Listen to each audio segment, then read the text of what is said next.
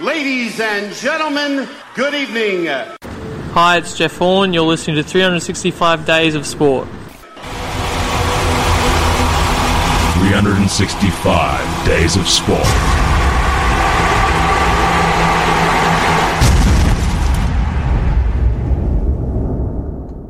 Yes, good evening and welcome to yet another edition of 365 Days of Sport, the greatest sports radio show on the planet. Yes, it's episode 149. We're one short of the magical 150. This is your weekly rambling through the off and on gregarious nature of sports, Rob, and I'm talking gregarious for a reason. What's the gregariousness about? Well, I think we know where we're headed. Yeah. I mean, we heard from Jeff Horn there just a second ago. It reminded me of a great boxing challenge I partook in once upon a time. Yeah. Partially my own journey, but also as part of Entertainment Plus for the 365 Days of Sport podcast. And this year, obviously, the Beef Man decided to step up to the plate, and he entered the Tasmanian penny farthing Australian national penny farthing race taking place just near Launceston in Tasmania. Yep. And he was quite confident of turning up, having never ridden one before, have a day's practice on the Friday, and then go and smash it out on the Saturday. Beefy, the people are waiting. Well, most will probably already know. Most probably but know, just how did you go, mate? How did you go? I didn't make it to the race, Rob. No. I got down there on the Friday, got on the penny farthing. It's a long way up. Yeah.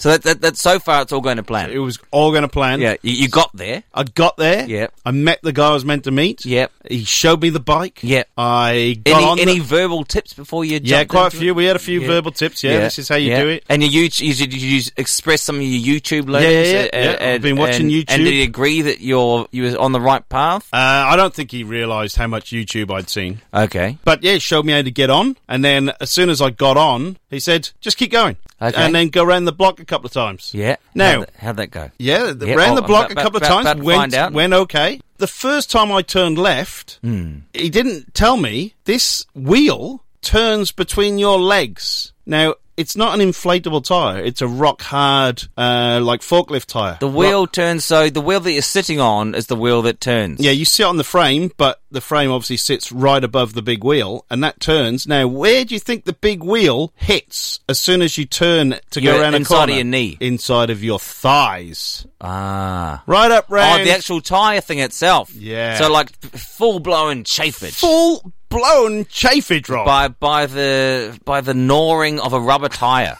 Yeah. A firm rubber tyre. That was the first thing that said to me... So it would be like an alligator tail rubbing harshly between your legs. I've not had an alligator tail between my legs, but something hard and rubbery. Yep. Rough and rubbery. Yeah. That would be the equivalent. Okay.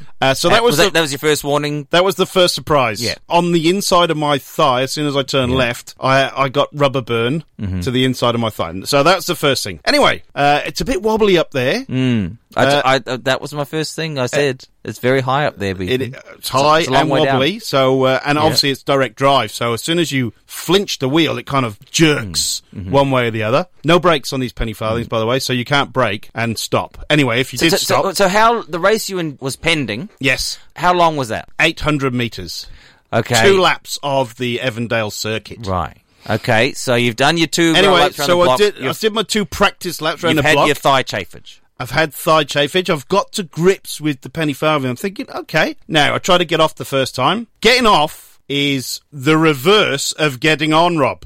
Allegedly. Okay. Now, it's like getting off a roof onto a ladder. You know, when you can't quite feel the rungs with your feet? Okay. That's kind of how you get off. Right. So you kind of perched on this machine, feeling for the peg. And you've got a certain amount of time to find it, or else exactly. Otherwise, you're just going to keel over sideways. You didn't look for a wall to hold on to? There wasn't really an available wall. Okay. So I tried to do it properly, and I was going a little bit quick. I jumped off. I could have let the bike slow down a little bit. I jumped off a bit quick. Anyway, I had to sprint. I let the bike fall over. Now, that may just be a minor detail of the real story here, by the way. I'm just letting you know. Anyway, So I get back on the penny farthing and do it perfectly, apparently. Right. Oh, you've done that well, the comment was. Yep. So toddled off, did another couple of laps, round the block. Mm-hmm. So we decided, so I asked a couple of questions about how'd you go about the circuit? Is it all right turns? Because I was only doing left turns at the time. He said, there is one left turn, but he said, come on, let's go and do a lap of the circuit. I thought, alrighty. Anyway, so I'm going down to the circuit and actually going okay. I'm thinking, okay. I'm still a bit nervous though. Yep. So go out into the road. There's cars everywhere, by the way, and I'm very wary about ploughing into a car. Yeah, don't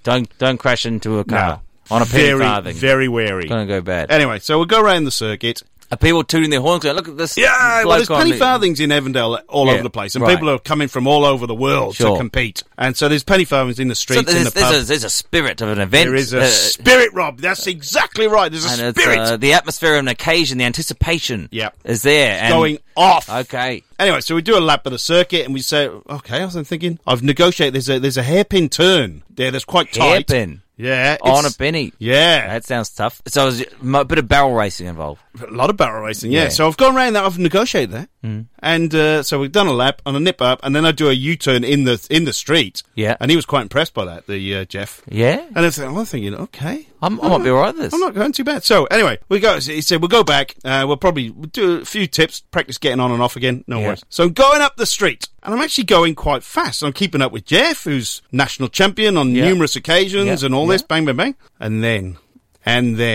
So I'm going at quite a clip for the Beefster. Yeah. So I'm leaning on the bike. Now, the handlebars of these things are old school. Bit wobble, a bit curvature-y. Yeah. So your knees can go... Curvaceous. So your knees can go in the upward curve, so they've got a gap. Okay, yeah. Right? Yeah. So I'm leaning on, I'm pedalling along, going quite fast. Yeah. They're a two-piece handlebar. They're not like a mountain bike or a racer, which are one piece. Right. Oh, so they're separated in the middle. They're joined. Yeah, at the T-joint. The left-hand side of the handlebar shears off. It wasn't even bent. All the way off? It literally sheared off in my hand. Oh, no. So I'm leaning on, So hang on, the whole bar of the left-hand side has come adjoined. Snapped. Disjoined. Snapped. Sheared off, Rob. Oh, jeepers. So as my left hand's gone down, my right hand's got the thing, so my right hand's pulled the steering wheel, the front wheel to the right. Yeah. So I've just gone, oh, no. At pace. At Rob. pace. At pace, Rob. What a disaster. Let's mention it again. You're sitting anything between 6 and 8 foot in the air. Yeah. So I've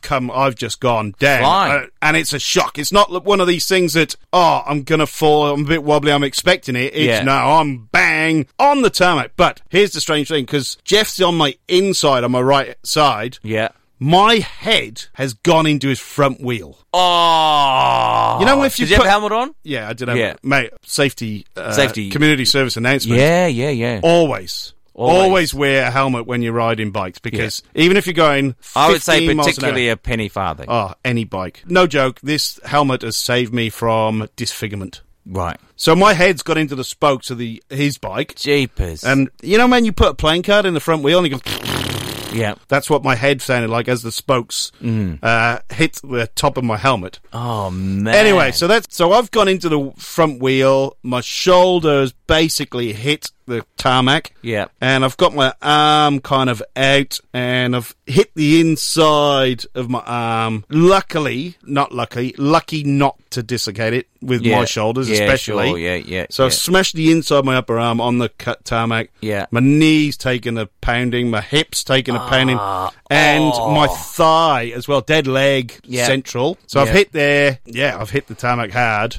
I genuinely thought I broke my upper arm because it was that painful. And obviously, I've showed you the bruising and everything else, and the gash in the arm. But that didn't bleed too much. It was the knee that bled a lot. The gash looks not unlike the piece of metal. Looks like a boomerang. The piece of metal that punctured the wheel of the Concorde jet, which then flung up into the wing, causing the flames to burst in the Concorde that crashed. I did not Very know similar that. gash. Okay, there you go. Yeah. So got up, wheeled the bike. I've walked back the 500 yards back to the house, and we've iced. And I'm not feeling too bad. I'm feeling sore. Yeah. Like you would if you fall. And the guy must be profusely apologising. Oh, yeah. It's he's definitely. Like, he's just, so anyway, not too bad. I think I'm getting over it. Yeah. Go to the dinner. Yep. Meet a few people from all around Australia. Yep. It's great. Who's repairing your bike? Well, Jeff actually had bits and pieces around, so he's kind of put it back together again, put bits in. So finish the dinner, we go back to Launceston, and I spend all night vomiting profusely. Oh, Jesus. And you're not drinking? No drinking for beefy? No drinking involved. No, nothing like that. And felt horrendously ill. Yeah. So I actually went to hospital to get checked out, and they put me through every bloody test under the sun. Yeah. I had CT scans, MRIs, everything. They did clear me. They thought at one stage, because I had tenderness around kind of the hip area, they thought I'd had a kidney, spleen. Right. So they did check me out, and I think it was just a kind of bit of shock, I guess, delayed reaction of not really concussion. No throwback to the appendix? No throwback to the appendix or anything like that. But Saturday morning when I was going for the race, it was not an option, unfortunately. No. Gosh. I've intentionally not asked for the details because I wanted to hear it over the microphone. And I never for 1 second assumed it would be mechanical fault. And not your fault. Yeah. I didn't have a lot of faith in you, Beefy. No, it wasn't. It wasn't my. It wasn't my fault. Now there is a 10% chance it probably was my fault, because when I mentioned about dropping the bike, when I first stopped, that may have loosened that. May have created. But I see. So, he's saying these bikes are ancient, Rob. They're not new. No. So they have been worn down. You know, mechanical issues may occur. Well, what's ironic is that, as I did to make a not very sympathetic comment on Facebook, is at least I actually got into the ring. Yeah. And I, after a round and a half and technical knockout, actually came off a much, much better state.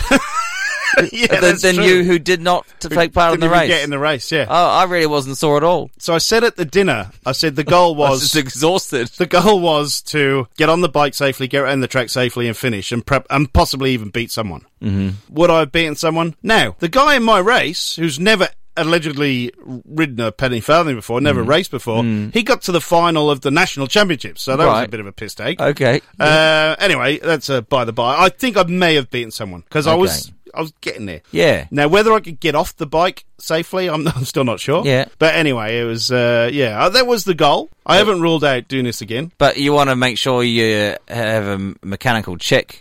But surely the trauma, the post-traumatic stress must linger. Yeah, it does. I mean, at a rate of knots falling from that height onto my assumption was that on training day, you were just so bad that you just fell off like 18 times. And slowly but surely, just like too many bumps, bruises, too many injuries. And it was a cumulative, sort of disastrous effort, as opposed to one horrific incident. Not really your fault. In the end, wasn't my fault at all. And well, that's very tough luck. Yeah, it was. It wasn't the place to be Friday night in Launceston General. Yeah. The worst thing was, I've been saying all along, about falling from a great height. I'm worried about this. I think there'd be a bed reserved for me in the hospital, but he was. Yeah. So I genuinely wasn't very well. And I'm going to make you all a bit queasy now. The vomit. Oh, gosh. Oh, my word. Well, it must have been emptied. Oh, totally. Yeah, so just bile time, was it? I've never vomited that violently. And got to the bile stuff? Yeah, there was nothing left. Yeah, that's I had that with a whooping cough. The force that this stuff came out. Power. Oh, yeah. I was... like I said to Claire, I said, I wouldn't usually do this, but I think we're going to have to go to hospital. Yeah. Because I was genuinely worried about something had happened. Yeah, well, once you get to that point, it's the something concussion. Internal. Well, we're concussion and internal. Yeah. We're all worried about concussion nowadays, bangs on the head. And to be honest, I didn't think I got banged on the head. I know I put my head in the guy's bike wheel. Yeah, but there's no blackout or... Well, who knows, see? You don't know these things. I could have bounced. No, I'm a big fella. I could have well bounced. But there was a tiny... We didn't really see it at first. There was a tiny kind of, not puncture mark, but a dent mark in the helmet.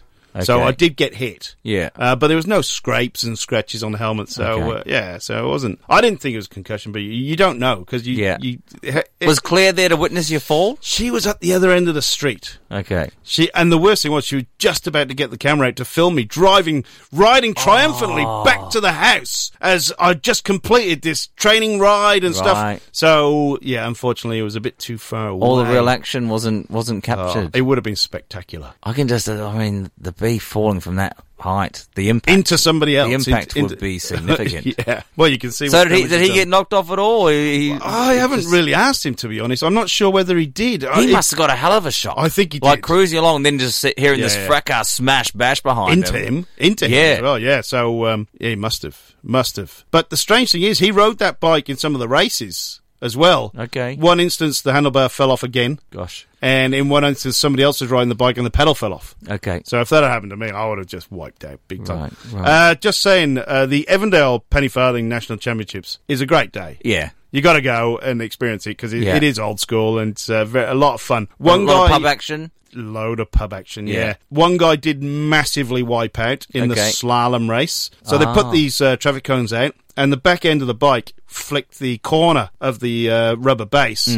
And you can imagine the centre of gravity for the penny farthing isn't great. So if the back it's not very wide. Not wide at all. So if the back flips up a little bit, you have a tendency for your body to move forward. So as soon as your body moves forward, the whole centre of gravity tilts forward, so it basically throws you out, bucking Bronco style. Right. So you go over the front and you basically land on your face. Okay. And he did go over and land on his head. Yeah. He got up and he was okay, but he rode his bike off, basically. So. Okay. The bloke who's the national champ that you met there, is he does he vouch for the penny farthing? Oh, they love it. He absolutely loves it. He doesn't ride regular bikes at all? Oh, no, he does, yeah. He does, but he's just like, they love it. This is the one. I think they it's like back to base. It's like driving a manual, Rob. Okay. You know, I got a manual right now. You're at one with nature. Yeah, right. Like it's how it should have been done in the first place. I think it's just the big high view.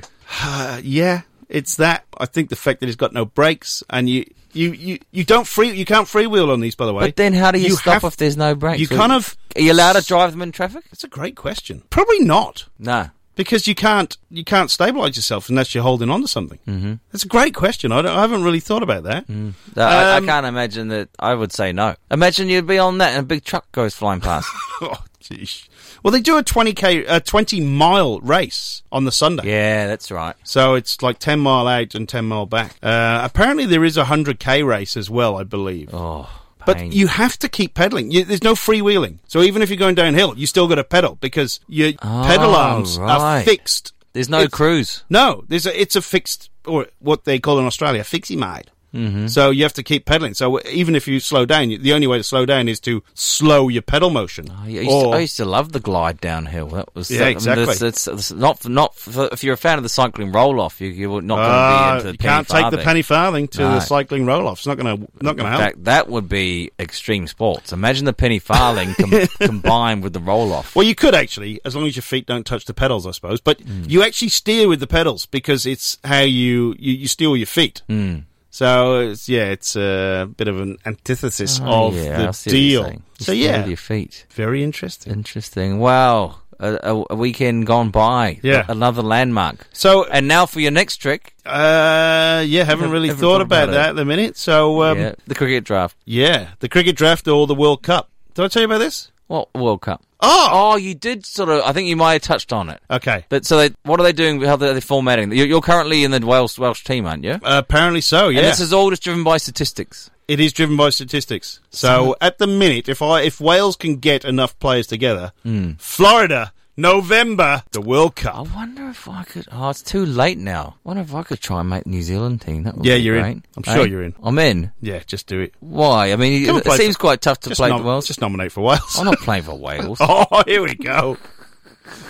But the problem, I can't really bowl. I don't think I can bowl anymore, but I don't know yet. So I'd have to just be a batsman. This is my theory at the minute because what's happened as well, I'm just going to give you an update. 2 days after the crash, and everything's settling down, is my shoulder has absolutely stiffened up. So up completely. I've given the ligaments a massive stretch. Yeah. And the top of my ribs as well, where I've actually landed as starting to play up. So nasty. But we'll talk about the World Cup later. We'll look up some details, but November, Florida. Oh, that'd be a good time. I think so. Hey, now the T20 Women's Cricket World Cup is on. You're going to talk about the... Well, you're talking about something else. Oh, you're talking about New Zealand and being India in the men's, of course. Don't say of course. Very, very second. Or you said saying of course because you said that before the break. I did say that before the break, yes. So New Zealand managed to sneak by the world number 1 test team, India. Well, it wasn't really a sneak. by 10 wickets. It was a shaming. In fact, the second innings only lasted 10 balls. Yeah. Or the fourth innings, I should say. So, congratulations. Bowling India out for the paltry 165 and 191. Didn't even get past 200 in either innings. No. And then the Kiwis, the Black Caps, that you love to know them by. Yeah. 348 all-out runs for Williamson, Ross Taylor. Trent Bolte. Colin de Grandhomme batted well. Yeah, he had a good... Kyle Jamieson on debut, and Trent Bolt at the end. Yeah. Kyle Jamieson, 4 sixes on debut. That's not bad, is it? Yeah, he was getting a bit of tonking going. In fact, he was sort of going for the half-century tonk, 6 tonk, but he just... oh, really? Okay. He just didn't quite get that one, so he got caught. So, where are they playing in Wellington? They're not playing at the Cake Tin, obviously. Basin Reserve. Which I think has been out of action for a few years, bit of overhauling going on at the Basin Reserve, but it's good to see it back. It is one of the better cricket grounds in New Zealand. Basin Reserve and Hagley Oval are the best 2 test grounds. Yeah, Christchurch, obviously Hagley, yeah. Here's my comment about this test. I haven't seen a ball of it. I didn't even know they won until driving here.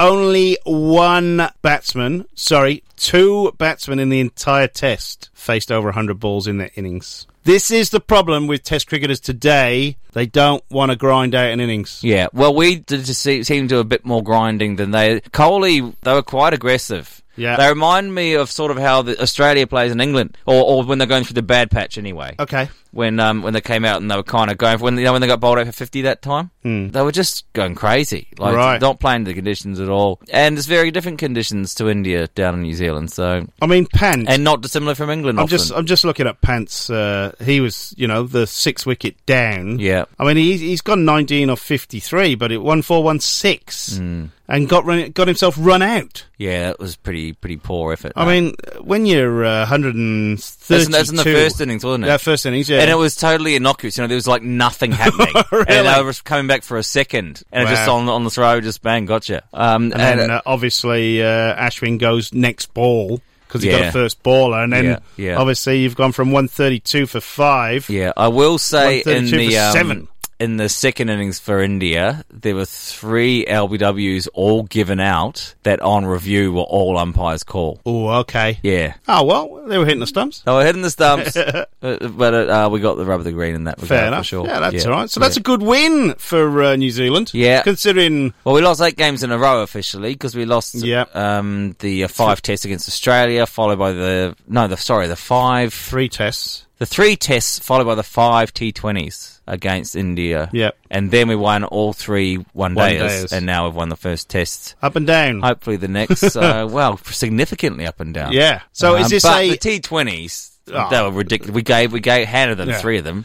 This series, is this 2 tests, 3 tests, do we know? I think it's 2. Okay. Because then there's still 1 day against Australia to come after that. Yes, apparently so. So looking forward to that. Hopefully we can get some sort of revenge on them. So you mentioned the ICC World Women's 2020. Yep. So I'm just hoping New Zealand wins. Okay. So screw everyone else. We're playing India on Thursday. We knocked off the Lankies. Right. Yeah, we're playing at St Kilda Rover there, actually. Oh, you should nip down. Is that they haven't got lights there, have they? They won't start at 3. Right. So, yeah, probably can't make that one, unfortunately. Do you want some ACC Western Region 2020 news, Rob? Yeah. Oman. Is this Oman? Oman, they've just beaten the Maldives by 10 wickets. They knocked off the 129 they needed to require. The Maldives have a team? Yes, they do. Isn't it just water and huts? And huts? Huts over the water, yeah. Where have they got anything? I don't know, but they've just lost to Oman. This is more ludicrous than the Jamaican bobsled team.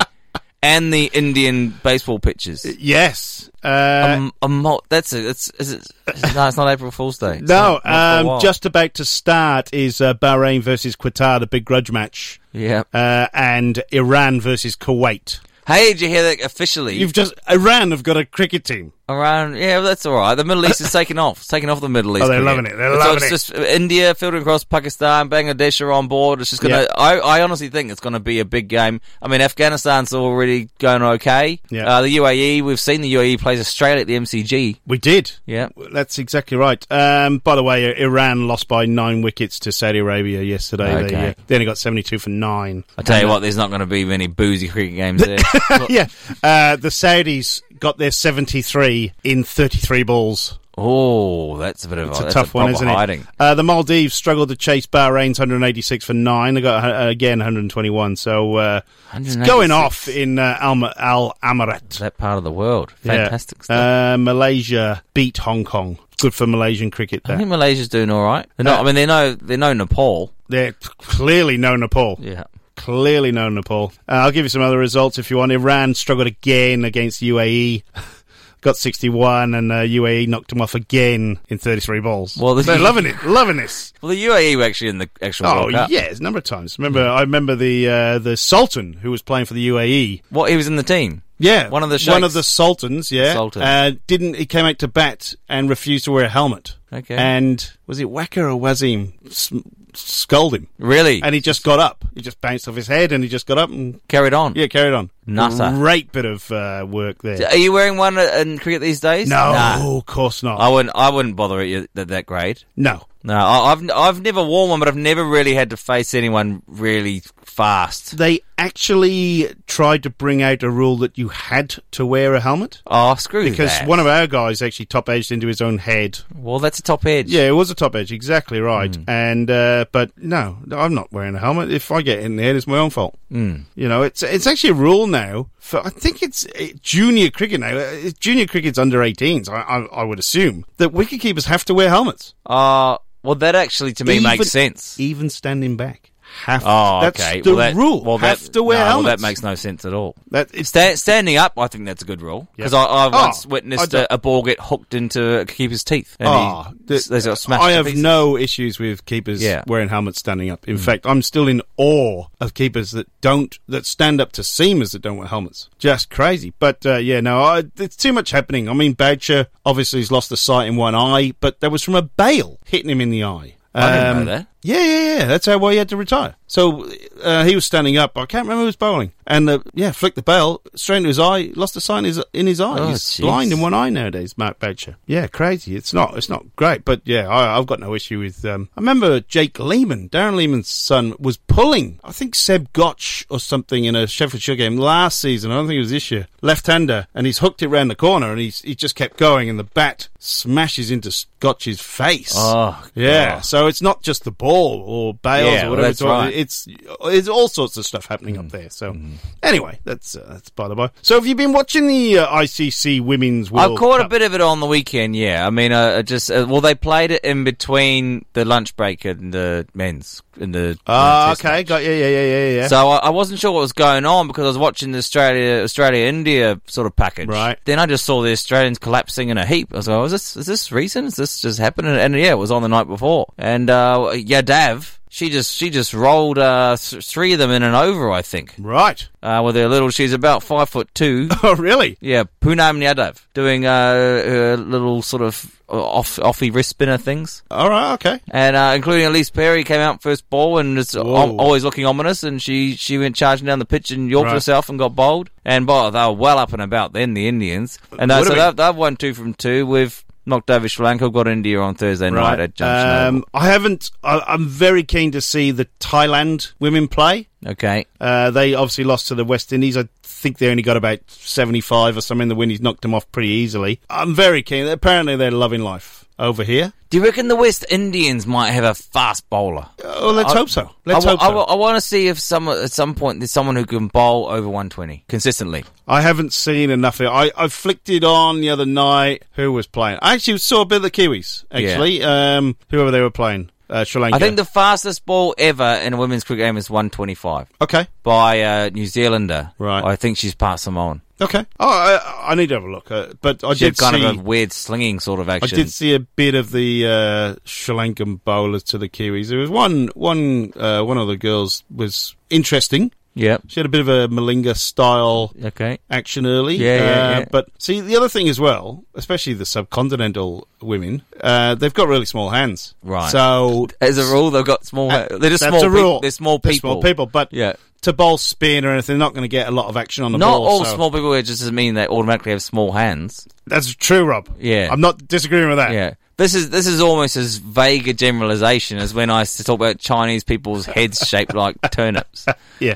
At least I had almost some reasoning. Well, I'm glad you do have reasoning. Yeah. Anyway, yeah, so... Speaking of Chinese, I'll carry on. No, go on. No, I took on coronavirus head-on Friday night. Wow. Went straight to Chinatown for a massive dumpling dinner. Were there many people wearing masks? No one. Really? In China? It's not in China. In Chinatown. Yeah, no, it's not actually China. The whole coronavirus, people go mental about this coronavirus. Yeah. There's only like 2,000 dead or something. 60. Just only? Yeah, but 60, that's not much. That's how much we know, Rob. Oh, yeah. This is the... That's the great slant the media put on it. Could be 200 million, we don't know. They've already replicated a month ago. I've just got to warn people. The cures are like 6 weeks away. If anyone's getting any packaging out of China, remember, the air in your bubble wrap is Chinese. Yeah, well, that's true. I actually just got a Samsung S7 phone cover delivered from China, but it would have been, it's that older phone. Yeah. I can't imagine it's fresh off a production line. So it's probably been but the bubble wrap is for some time. Yeah. Anyway, I'm coronavirus free at this point. Aren't we? I'm hanging in there. Well, no, I was going to say, aren't we all? But clearly we're not. There's baboons on the loose in Sydney, Rob.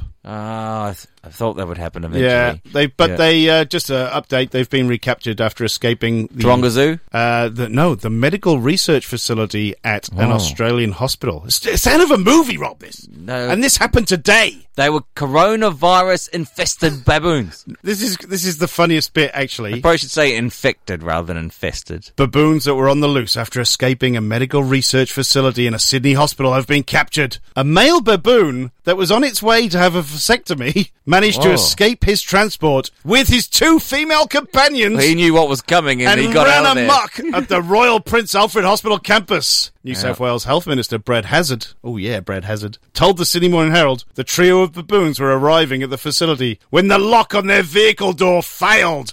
A caller told radio presenter Ben Fordham that he'd seen 3 baboons. Mate, I'm dead set serious, mate. I'm at Royal Prince Alfred. I'm 6 floors up and I was just having a gaze out of the car park. There's 3 baboons in the car park. I'm dead set serious, mate. They even had shiny red asses. Yeah, well, that's the defining characteristic of determining what a baboon is, as opposed to them. There's just little mini Balinese monkeys, you see. But I tell you what, it's clear that he said, the male said, what's your sort of plan for this experiment? And they said, well, it's called a vasectomy. Oh, yeah, what's that? Well, yeah, what's that? Yeah. We just sort of going to stick a syringe down your knob and tie things up there. Yeah. What do you think? I think I'm out of here. And I think I'm taking these ladies with me, and we're going to continue on exactly what we've been doing for the last wee while and enjoy ourselves out in the Royal Botanic Gardens for a bit. So that's what's happened there, Beefy. You spent much time in Launceston, Rob? I spent a day and a night. They're in the park there. There is a baboon enclosure. I didn't see a baboon enclosure in the park. Yeah, in the city park there, baboon. They've got like 20 Japanese, whatever they call baboons. Having a great old time. This is a modern age enclosure. Modern age enclosure. It's got electric fence so they can't get out. Yeah. I think if they really wanted to. What sort of zap would give them? 10,000 volts, I reckon. We'll make sure. We'll get it right up. Yeah. Vasectomy-inducing zapping, just shy of death. Just shy of death, yeah. Although we don't want to... Just enough to learn them. They're having a happy life, the baboons there, by the way. Or they're probably monkeys, I don't know, recessed monkeys, whatever they're called. But actually, they've got red asses, so they're probably baboons. Monkeys are like a sort of an overhanging group, aren't they? Species of monkey. Is that not how it works? I'll look up what is actually... I don't know where baboons are, if they've part of one of the... No, they're not apes. They're only apes. Orangutan, chimpanzee, Homo sapien, and gorillas. Right. And bonobos. They're the apes. Right, the great apes. Good word. I don't know about... anyway, so there's a happy little colony of monkeys / baboons in Launceston. Weirdly enough. Just in the park there. Right. Crazy. Well, we're apes, BB. We're all apes, man. I'm an ape man. I'm an ape man. Yeah, I'm an ape man. The kinks. So you got a gorilla update. A baboon. Gorilla.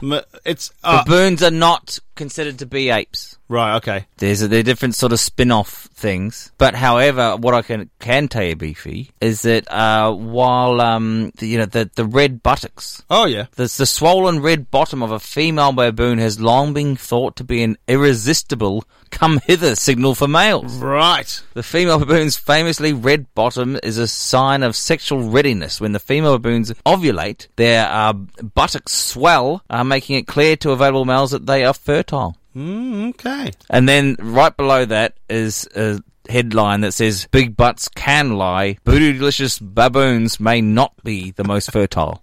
So I've had contradictory evidence, but it sounds a good theory to me. The ones in Launceston are Japanese macaque monkeys, by the way. Right, So they're not baboons at all, even though they've got... Certainly not apes. Even though they've got the red ass. Right. And I don't know what one I missed off the apes list was gibbons. Right. Yeah, I was obviously we were talking India cricket a little bit earlier. Now, your mate, Big Trumpy, he's in India right now. Oh, yeah.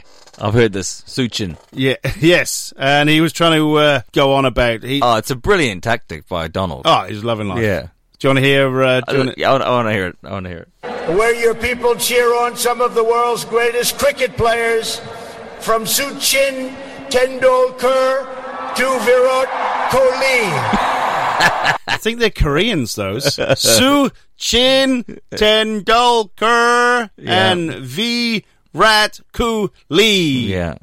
They're Koreans, they're not Indians, Yeah. So, Trumpy, he's desperately trying to get in there. Great work from the Trumpmeister. He's just invited the Gypsy King, Tyson Fury, to the White House in respect of his win on Sunday. We'll see if he goes. But also, not just has Tyson Fury been invited to the White House... Tyson Fury, he's just English, isn't he? He's just English, yeah. Yeah. Where from? What part? Manchester, I think he is. Yeah, right, okay. Yeah, he's up there. He's a traveller. He is a gypsy, though. A genuine gypsy. He is a proper traveller. But now the Vatican, old Popey, wants to meet Tyson Fury. Gosh. Yeah. Is this new progressive pope that's been in for a while? Clearly. He loves a bit of heavyweight boxing. Well, I think he does it. He loves the sport in general, particularly loves football. I don't know if it's a great film, that, actually. I think he's Argentinian, he's the new pope. Yes. Hence why he likes a bit of football, yeah. Yeah, it's a great film, that one. Which one? Two Popes. Right. Yeah, it's not a paedophile movie. It's about... I haven't said a word. It's about what, Rob? I stole that off Ricky Gervais. There's a Ricky Gervais joke. Right. Okay. It's played by... The old Pope is played by... Anthony Hopkins. The Welsh Pope? The old Pope. No, he's Spanish. Yeah, but Anthony Hopkins is Welsh. Is he? No, Yes. he's English. Spit that out, Rob. But you need to leave now.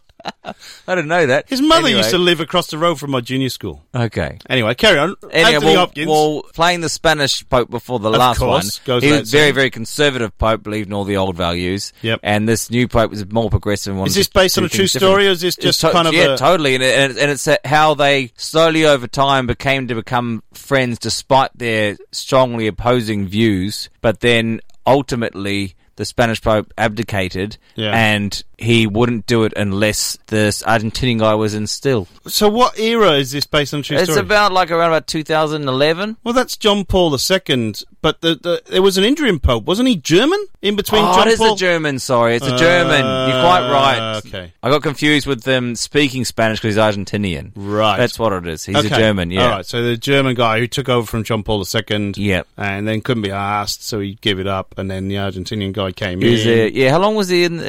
Wasn't that long, really, No, was it? So, no. 5 years, probably, if that? I don't even know. It's pointless. Anyway, Tyson Fury's been invited to the White House. Then he said he wanted to give thanks to his Lord and Saviour Jesus Christ in the ring, and then the Pope has asked him... He's not going to go and start singing, is he? He could well go and start singing. Wonder if Donald Trump can sing. Maybe they can do a duet. No, I don't think so. But did you hear that Deontay Wilder, who was unbeaten before this event, what has he blamed for his loss? The referees. He did mention the referee, actually, but he's actually blamed his walk-on suit for the defeat. Oh. Wilder said the elaborate outfit, a massive light-up suit of armour he wore in his ring walk, weighed 40 pounds and was the main reason for his loss to Tyson Fury. The former undefeated champion added that he planned to trigger a clause in his contract for a second rematch, which he has done today, apparently. Wilder said the outfit, worn to represent Black History Month, So a massive light-up suit of armour, complete with helmet and batteries. We're talking like a full-blown sort of Knights ridiculous. of Mayhem. Yeah, kind of like but that. with colours and lights and stuff. Yeah.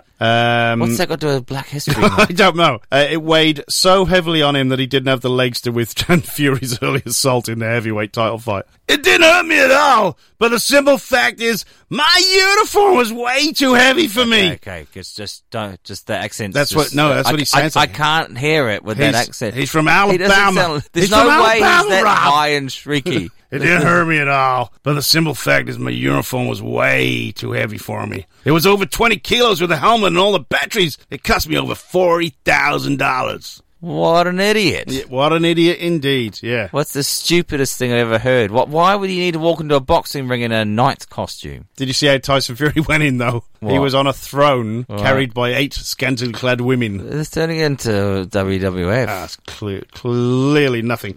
I've got some other Trumpy news, by the way, because in Las Vegas... Trump news is great, isn't it? You love a bit of Trump news. In Las Vegas on the weekend, they released a load of pigeons, all wearing Make America Great Again hats. MAGA hats. MAGA hats, yeah. Do you want to hear this report? Because it's... Pigeons wearing mini MAGA hats. Yeah. Are they strapped on with a little strap? I think they were glued on to the pigeons' heads. Oh, that's not so good. No, but have a listen to this.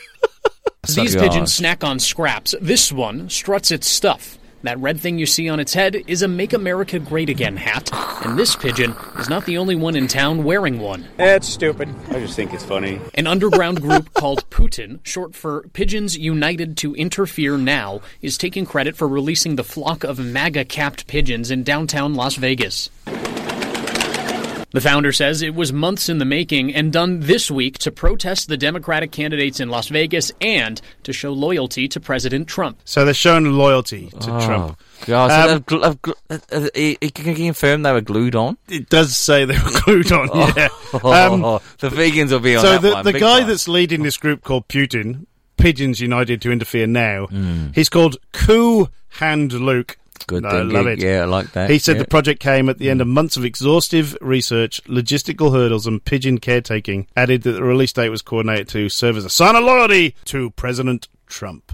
I just marvel at the chain of events and chain of thought. Train of thought that makes you think, I'm gonna get some pigeons, get some mini Donald Trump, and I'm gonna glue them on their heads and just alert the media somehow. Do you want to know the other funny thing is? They got one pigeon that they glued an orange hairpiece to its head to look like Trump. Yeah. Oh my word. Brilliant, isn't it? There's so many times in that process they could have turned back and said, we're not going to do this. Yeah. We're just not going to do this. So anyway, it's but that's what's happened in Vegas today or on the weekend. It wasn't me. Here's one for you, Rob. Students assist with Super Flush. Okay. At Texas Rangers' new baseball stadium. The Texas Rangers enlisted the help of about 300 local school kids Tuesday to break in the new Globe Life Field with a Super Flush event. Do you know what that means, Rob? Basically, you get to flush every toilet in the stadium at once.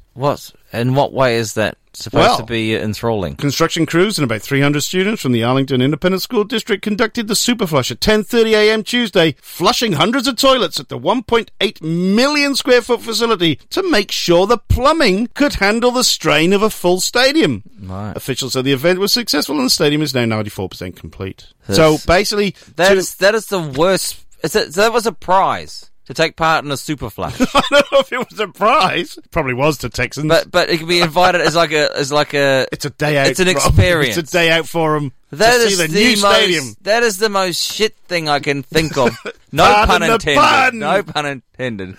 To possibly get involved in a synchronized toilet flushing. Synchronized toilet flushing. When is that ever in the smallest 7th inning stretch? Everyone goes to the toilet, and if the plumbing can't cope with everyone going at the same time, you've got to start again. So they're going to abandon Take Me Out to the Ball Game. Now everyone's going to do a synchronized toilet flush. Perhaps it's the 6 innings. Well, I hope they film it and broadcast it. I reckon they did they filmed live the Super Flush. And how was that in the news? That's in the news. Flushing toilets is in international news. Yeah. Hey, you know where I pick this stuff up from? Donald Trump hats flushing toilets. Here's one for you. Footballer in France suspended for 5 years for biting opponent's penis. Haven't we covered this already? No, this is a new one. It's happened again. This is a new one. Oh, it was a scrotum biting last time. I think it might have been. Okay. An amateur footballer. This isn't good. Well, this is the strange thing. This wasn't even in the game. Oh. Yeah. An amateur footballer in France has been suspended for 5 years after biting the penis of an opponent during an altercation after a match. The attack occurred after the 1-1 draw between Turville and Sautrich in northeast France, with the victim requiring 10 stitches. A player from either side started a fight in the car park, and when a second member of the Turville squad stepped in to break things up, the Sautrich player bit the peacemaker. The victim was also suspended for 6 months for his role in the fight. 6 months? He got bit? That's a life ban immediately. Well, the events took place after the match in the stadium car park. There was an altercation and escalation and things got worse. It's quite rare to have sanctions of several years, but they're less than 10 per... There are less than 10 per year? What? The case was a bit saucy, but there must have been some nasty tension, so the smiles on the disciplinary committee quickly faded. To make matters worse for Turville, the draw would have handed them the first points of the season, but a failure to meet safety obligations and to act appropriately when the fight broke out resulted in a penalty of 2 points and a €200 fine. There you go. The only thing I will say is, like, to actually be successful in the physical act of going down to make the bite, how does someone hold still long enough for you to actually get there? I mean, you've got time to react. You have to have not seen it coming. I mean, he's got to drop down and then go in, and I assume he would have been clothed, so he doesn't know exactly where to hit. I don't think it was a naked fight in the car park somehow, yeah. No. So I don't, and if he's wearing jeans or something, there's a bit of protection Most there. Most footballers would, especially in amateurs. So it's in some ways, it's quite a remarkable physical feat to hit the mark as such. Very strange. Not in no way to be commended. That's no, not what definitely I'm saying. not. But it's surprising that this has happened. 5 year ban. 5 years. Oh, 5 years he got. You said 6 months before. No, that was the guy that got bit. Oh, okay. Imagine getting bit on the knob, and getting banned for 6 months because you got bit. He must have done something earlier. He was involved in the fight. See, that's what they're saying. Just because he's involved. Just because he's involved. Rough. Very rough. Hey, this is Toddy Goldsmith, and you're listening to 365 Days of Sport.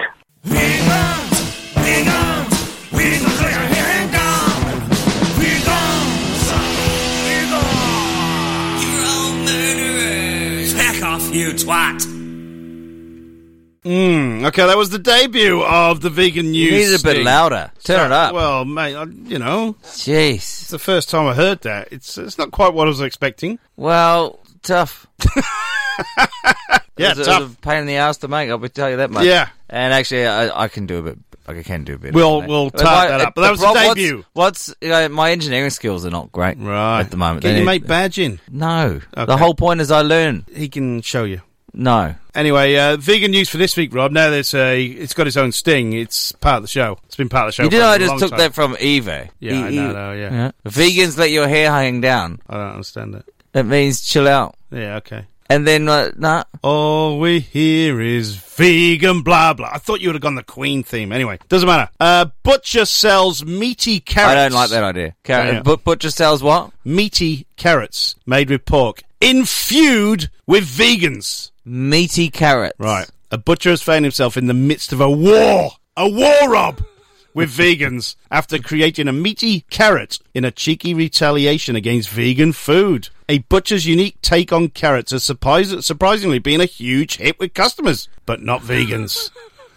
Tom Samways from Wales became the target of angry vegans after recreated the root vegetable using minced pork. To help give it the full effect, Samways finished his creation off with an orange glaze for colour and parsley for leaves. His unusual take on the orange vegetable started as a cheeky way to retaliate against plant-based food that's named after meat. However, customers loved his bizarre vegetable, selling over 300 of them in just one day. Samways admitted it was just a gimmick and started out as a bit of a joke, but customers have been loving them. Oh, they've gone down well and we'll be making more. The idea came from the fact that a lot of vegan food is named after meat products like vegan sausages and vegan chicken. I just thought, well, let's make a meat version of vegan food. But poking fun at vegan offerings that are made to replicate meat has meant Tom has faced some serious backlash from the meat-free community. I've had a lot of backlash over it, including some not very nice comments, but at the end of the day, it's just a joke. I don't know if veganism is a fad or not, but I haven't noticed a drop in sales. At first, I was a bit concerned, especially during Veganuary, but if anything, I've seen an increase in sales. We're definitely up every month. He attributed to the surge of customers becoming a lot more aware of where their food comes from. A lot of customers come in wanting high-class meat from Welsh farms. They don't want to get it from supermarkets anymore. They want high-class meat from Welsh farms, Rob.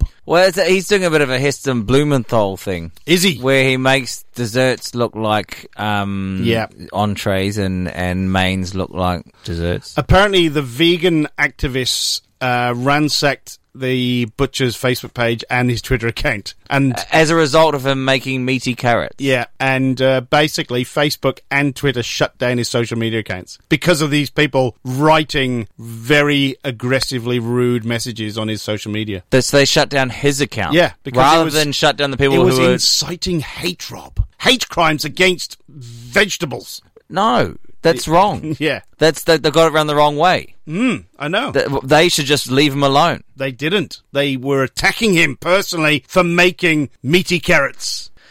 Have you got nothing better to do than just go and attack people on social media? It's because someone's making meaty carrots. It's a vegan uprising, Rob. It's a vegan uprising. People just gonna do what they're gonna do. Just leave it alone. Like, who cares? I mean, that's as stupid as when the lady complained about in Perth. That lady complained about the smell of the barbecue because she was a vegan. So they then organised a street party barbecue outside her house or something with 2,000 barbecues. Yeah. Well, there you go. So only in Wales. Well, great. Yeah, you got them all covered. Is Anthony Hopkins going? He will be there. Yeah. Do you remember Mad Mike Hughes? He's a flat earther, Rob. Remember he made his own rocket to fire himself up to see if the Earth was flat? The rocket didn't work, or what was the... bad weather. It got postponed. Okay. Anyway. Because are the authorities trying to stop him from launching into space in a rocket? No. They're willing to let him just try it out for himself. Do you want to hear the story? Flat Earth community undeterred by death of Mad Mike Hughes. The death of Mad Mike Hughes has brought attention to the danger of promoting pseudosciences, but flat earthers stand by their mission. 64-year-old Mad Mike Hughes, the self-taught rocket scientist and self-avowed flat earth conspiracy theorist, died on Saturday morning during an attempt to launch a homemade rocket outside his home in Bairstow, California. He was killed when the rocket he was attached to crashed into the desert floor. Hughes is a member of the Flat Earth community, a subculture consisting of people who, despite all scientific evidence pointing squarely to the contrary, believe that the Earth is not round, but flat. In numerous interviews, he had stated that the goal of his rocket launches was to prove that the planet was not spherical, but frisbee-shaped. Mm-hmm. He was attempting to reach an altitude of 5,000 feet, which is 1,500 metres approximately. He rode his rocket into the sky, but something went wrong. That's sort of Boeing 747, that's sort of a jet plane height, isn't it? 5,000 feet? How high do they fly? 40,000 feet. Okay. Well, the 5,000 is not that. Not very high at all. 1,500 metres. He rode his rocket into the sky, but something went wrong, and as he rocketed into the air, on top of a column of steam, a green parachute seemed to rip off from the rocket. This wasn't Hughes' first rodeo, as the self-taught engineer had made 2 other attempts, the latest of which was supposed to launch in August, but was grounded by bad weather. Before that, the Rocketeer had a successful, albeit bumpy, launch in 2018, when his homemade rocket reached 1,875 feet. However, Hughes had to deploy 2 parachutes to save himself from again smashing into the desert floor. Mm-hmm. Even so, he plummeted back to Earth at 350 miles an hour, and he got out of that one with just a sore back. Now, 350 miles an hour? Yes. Bollocks. That's what it says here. 300, you're dead. You can't survive 300 Well, he miles. did. Now, would Flat Earth That's believer... 500 kilometres an hour. It is, 563, Rob. You're on the money. Would Flat Earth believer Hughes have been able to see our planet's sphere at 5,000 feet? Nope. And he knew that, saying he would only need to soar past the so-called Kármán line, where the sky ends and space begins, or roughly 100 kilometres above Earth. Was he trying to prove the Kármán line didn't exist too? Who knows? To see the curvature with his own eyes. On social media, many outside the community poked fun at Hughes' death, referring to him as a Darwin Award nominee and joking that his death was in itself proof of the effect of gravity. Others were more sombre, stating that his passing was proof of the dangers of believing wholeheartedly in dangerous anti-scientific beliefs. Neither reactions, however, were present within the flat Earth community itself. Far from prompting people to re-examine their own beliefs, if anything, Hughes' death cemented their commitment to chasing what they believed to be the truth at any cost. What was he thinking on the way down? Oh, yes. I mean, but surely if he survived a 350 mile an hour crash, you think that's an... I reckon that's a misprint. I reckon it's 35. Put a 0 on the end. You don't... If you're moving anywhere at 560 kilometres an hour... and you crash... And you crash into a hard surface, it's game over, man. No, I think so. I agree with you. There's something wrong there. I'll look into that. Well, maybe he had some landing balloon blow-up well, it said 2 parachutes. Yeah, but still, if he had 2 parachutes, he'd be going slower than that. Madness, isn't it? Madness. That's why I reckon maybe it's 35. And I think you might be right. What an idiot. That's one of the stupidest deaths in history. It's up there. Has to be. It's up there. Right up this there. rocket is steam-powered. But to already have the crash landing, and then still stick with it. Yeah. What's he trying to... Even last time, it got postponed from bad weather, but there was hundreds and hundreds of people, including NASA, was telling him, don't do it, you're going to die. And he, no, I'm going to do it, it's all right. I reckon he probably got up there, saw that he's wrong, and thought, I don't think I'll bother facing the music. Yeah. Unbelievable. Anyway, so... Mad Mike Hughes. R.I.P. to Mad Mike. So he's up there looking down on us. Oh, no. What a silly series. And that's another one. There's so many times he could have stopped. He just could have stopped.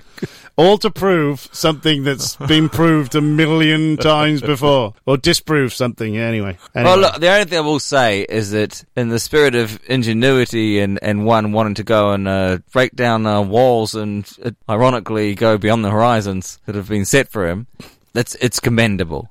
However, I'm talking about the attitude. Oh yeah, of course. Yeah. However, the actual case, execution, or his purpose is severely flawed. Yeah, horrendously so. In a whole number of ways as well. Yeah. Madness. Anyway, here we go. We're bringing it on home, Rob. We're nearly done. Unbelievable. We've flown by tonight. Yeah, you got some more tunes, have you? We've got to play a couple of tunes, and then Worst Song in the World's coming up. Okay. Which has been stolen today by those people at some betting agency that claim they're unique. What, did they actually tag you in this, or you wrote on it? We got tagged into this because people are saying they're stealing your material. Oh, again. Right. It's Triple M all over again, Rob. So we played the first song that came to his head. It just so happened to be, it was the worst song in the world. It was the worst song in the world. Listen to the song and it's clear you're wrong, because the words don't fit and the song is shit. You're a talentless kid. You suck! I've just got there's some other vegan news as well. This is very relevant for Australians. 4 and 20 Pies, March 2020, meat-free pie, plant-based. Coming out. They've already got veggie pies. Yeah, but this is a meat pie that's plant-based mince, see? So it's an actual vegan pie. But they won't be able to have it ever because it'll have pastry. Yeah, unless they What's the point in that then? I mean, it's arguable how much meat they got in pies anyway. Very arguable. Yeah. I've seen the bags of meat that come in, man. Pretty rank. Oh, it's horrendous. So yeah, be aware, March 2020, 4 and 20, got a plant-based meat-free pie. Mm-hmm. Not a pasty, pie. Yeah. We're going athletics, Rob, for worst song in the world. Athletics. And someone stole it. Someone else has already been... No, this is a single. No, but I mean, is this already out there amongst the people? Yeah. I don't exactly know when it was released, but this is an athlete. Like a track and field athlete from Jamaica that decided... So it's a reggae tune. She wasn't going to be that good at athletics. She didn't quite make it. Turned to music. Okay. She came 5th in the Commonwealth Games in Melbourne 2006. Been to 2 Olympics representing Jamaica. Never got to Olympic final. What else is there? 400-metre hurdler she was. Ran a few 400 flats in the Jamaican team, but not too much else. Best time of 54.47, which is pretty quick for a hurdler, but she never recreated that in championship events. There we go. She's called Siobhan Stoddart, and this is... How angry am I going to be after this? Vaguely. Anyway, this is called Go. As long as it's not her just saying, I'm great. Oh, no, it's a single. Yeah, but is it her just saying, I'm great? No. I'm the best? She's right. Wants to be a musician, Rob. All right. Garage Band.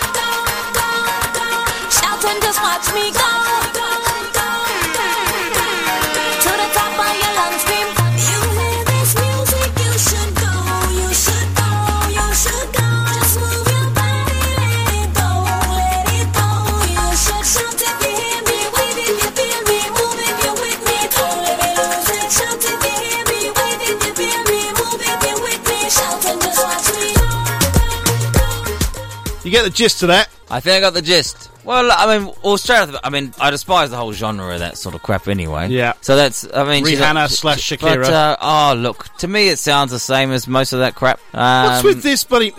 What's with the bloody siren things? It's the hooter signalling the start or the end of the game. Race has started.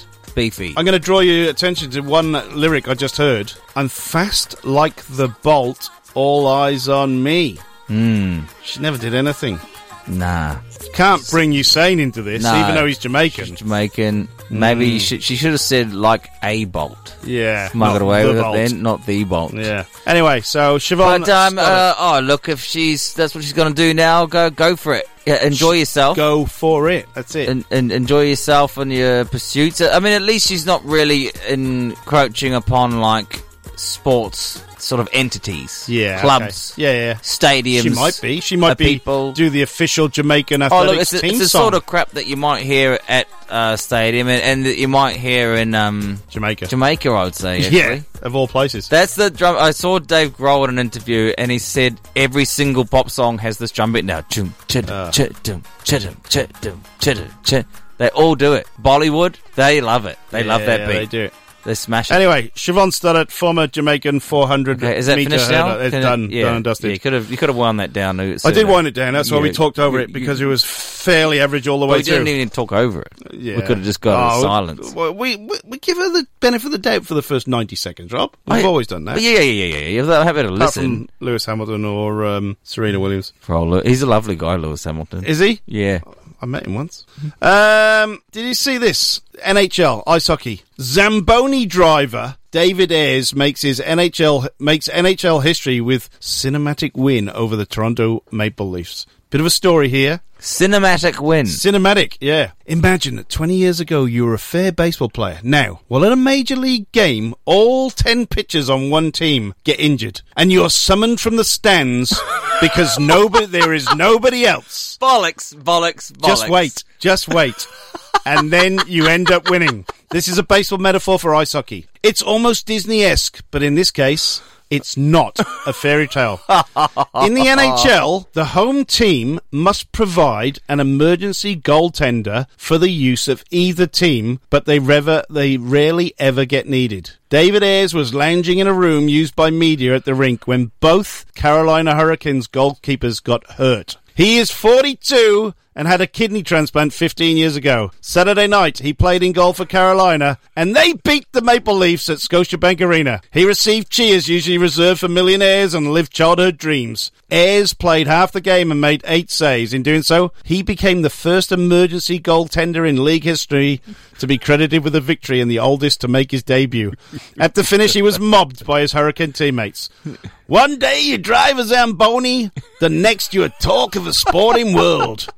Alex Ovechkin scored his 700th goal. That's nice. But did you hear about David Ayres? The Hockey Hall of Fame called on Sunday and asked for his goalie stick. The governor of North Carolina wants to make him an honorary citizen. The Carolina Hurricanes began selling shirts with his name on the back and invited him to their game in Raleigh on Tuesday. That's one of the best stories I've ever heard, I reckon. The only thing I was just slightly was not concentrating at the start. How is it that he came to actually be...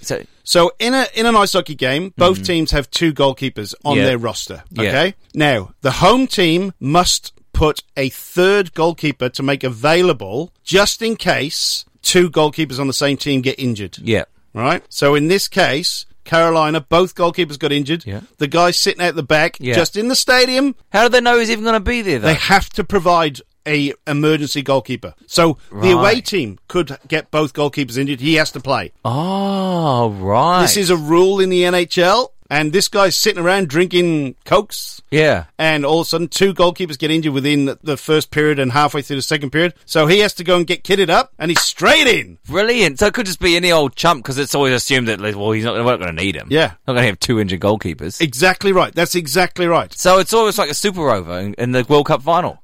Almost, but even rarer than that, because I was trying to look at the stats. It's pretty rare to have a Super Rover in the final of the World Cup. No, it's even rarer than that, because I think the last time an emergency goalkeeper actually played was like 2011. Jesus. Incredible. So 8 saves. He would.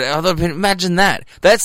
Funnily enough, Dave Grohl pops up again. His fantasy of all time as a young lad was that he'd be in the crowd at his favourite band's rock concert. Oh, yeah. And he'd be standing there, and all of a sudden there's an announcement, hey, we're sorry, but the drummer's injured. He can't play the show. Does anyone here know how to play all the songs? And he'd go, I do, and he'd go on stage and just kick ass. So that's the story. So he got called out of the crowd effectively, onto the bench. Goalkeeper, he's in, and he won the game. Unbelievable. Disney have bought the rights already, apparently. Yeah, brilliant. They must have bought the rights. But so it's actually happened. I wonder how they'll script that. So I wonder what the whole backstory is of how he was almost good and how he had failed and everything. Kidney transplant 15 years ago as well. Kidney transplant. Jonah Lomu, yeah, but that's a brilliant story. I love that. Unbelievable. And it was on the same day, our man, Alex Ovechkin, he's got his 700th goal. But yeah, nobody cares. Some ludicrous stories in there, Beefy, today. Crazy. Absolutely. The Brilliant. things that are happening in the world. Great stuff. I mean, I'd like to say you wouldn't read about it, but you read about it. And I've brought them to the world again as normal.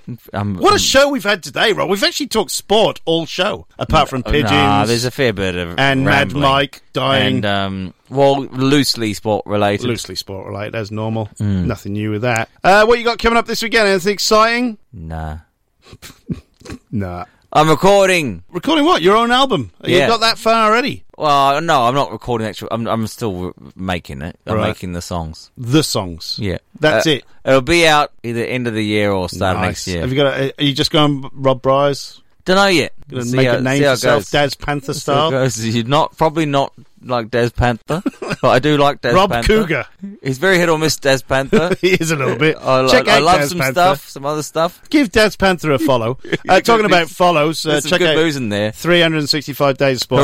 Hooray Today is the best Daz Panther song. Is it? Hooray Today? We'll find that. Yeah, eventually. It's a ripper. In fact, she played on the show sometime. Oh, we will. Don't worry about that. I'm going to the Superbikes down at Phillip Island on Saturday. Gosh, has that come round already? Superbikes has, that's good stuff. I love a bit of that. But apart from that, just licking my wounds. The bruised and battered bicyclist. Yeah. So that's going to be fun. But got to thank Jack Links, the best beef jerky on the planet. If you're hungry, go and buy some beef jerky. It's the food of astronauts, Rob and Mad Mike Hughes. He had some Jack Links beef jerky in his steam-powered rocket when he tried to prove the Earth was flat. Didn't help him much, unfortunately. Didn't help him much. Yeah, but even beef jerky can't save you from falling out of a rocket from the sky. Yeah, that's very true. That is steam very, rocket. very true. Now, got news. There is no show next week. We are preparing for the big 150, Rob. So we're having a week off. Yep. And we're preparing. Intensely preparing. Intensely preparing. It's going to be lots of fun stuff happening in show 150 in 2 weeks' time. How's it come about so quick? It's unbelievable. Gosh. Toddy will be back, no doubt. No doubt.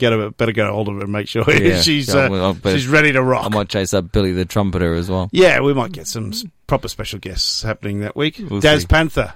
Oh, that would be great. Daz Panther could well join us. That would be good. Anyway, this has been the greatest sports radio show on the planet, episode 149. We'll see you in a fortnight.